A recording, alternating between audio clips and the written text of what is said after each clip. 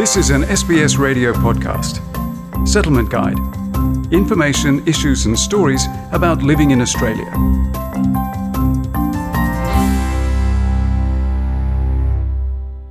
Many of us will take advantage of weekends and school holidays to spend time outdoors, at the beach, in parks and out bush during summer. While it's a great way to explore the country, there are a few precautions to take to stay safe. The sun is shining and the school holidays are fast approaching. Australia has over 10,000 beaches that you can access for free. While we saw a reduction of drownings around the country last year, they still made 249 victims. Migrants and international visitors tend to be at high risk because they're not familiar with the conditions, like big waves and rips. Scott Harrison is the Community Awareness and Multicultural Programs Officer at Surf Life Saving Queensland.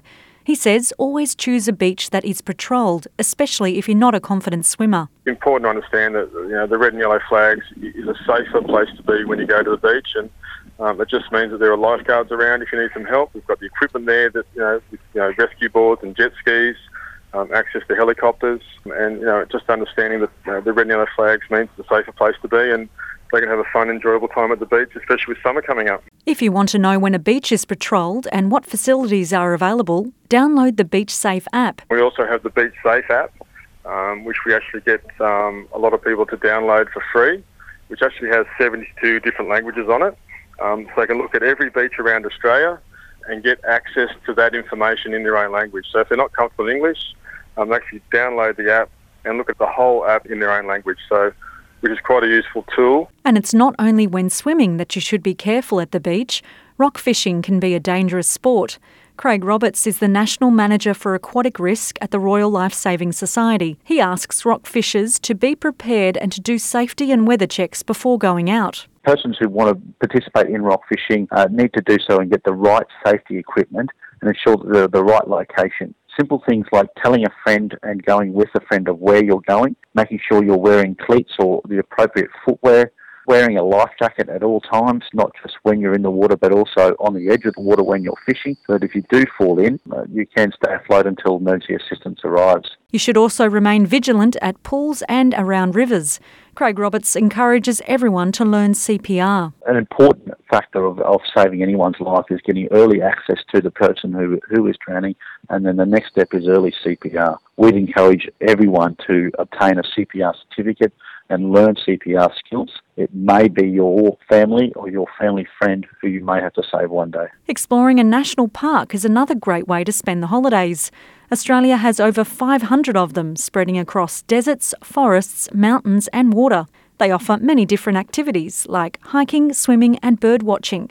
Some parks charge entry while others are free. Tammy Shue is the ranger team leader at Victoria's Grampians National Park, which is popular among hikers. She says that to have a good outing, you need to do a bit of research before getting to the park. We're seeing a lot of people coming to our parks that aren't really prepared. They might have a little bit of information, but they don't have proper maps or they don't have really good information. So I'd suggest before making a visit, jump online, have a bit of a look for the park notes, and get a bit of an understanding of what the park is about, when the best time is to visit. Are there any other issues that you might need to consider, like is there remote areas?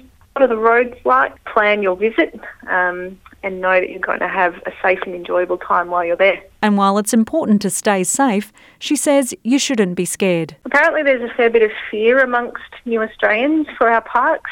They're known for being full of spiders and snakes and being really dangerous places. So there is a lot of education that needs to take place to say they're fantastic places for body, mind and soul, and you can get out and do all of these fantastic activities. No matter if you're at the beach or on a mountain, if you're outdoors, you always have to think about the sun. Professor Sanchia Aranda is the CEO of Cancer Council. She reminds us that skin cancer doesn't discriminate. 2 out of every 3 people in Australia will develop a skin cancer in their lifetime, and of course many people will develop more than one. And it's concerning because it is a largely preventable cancer. It doesn't discriminate, although these skin cancers are more common in fairer skinned people. They do occur in darker skinned people and also in Indigenous Australians. During the summer, she recommends to go out when the UV is lower, early in the morning and later in the evening.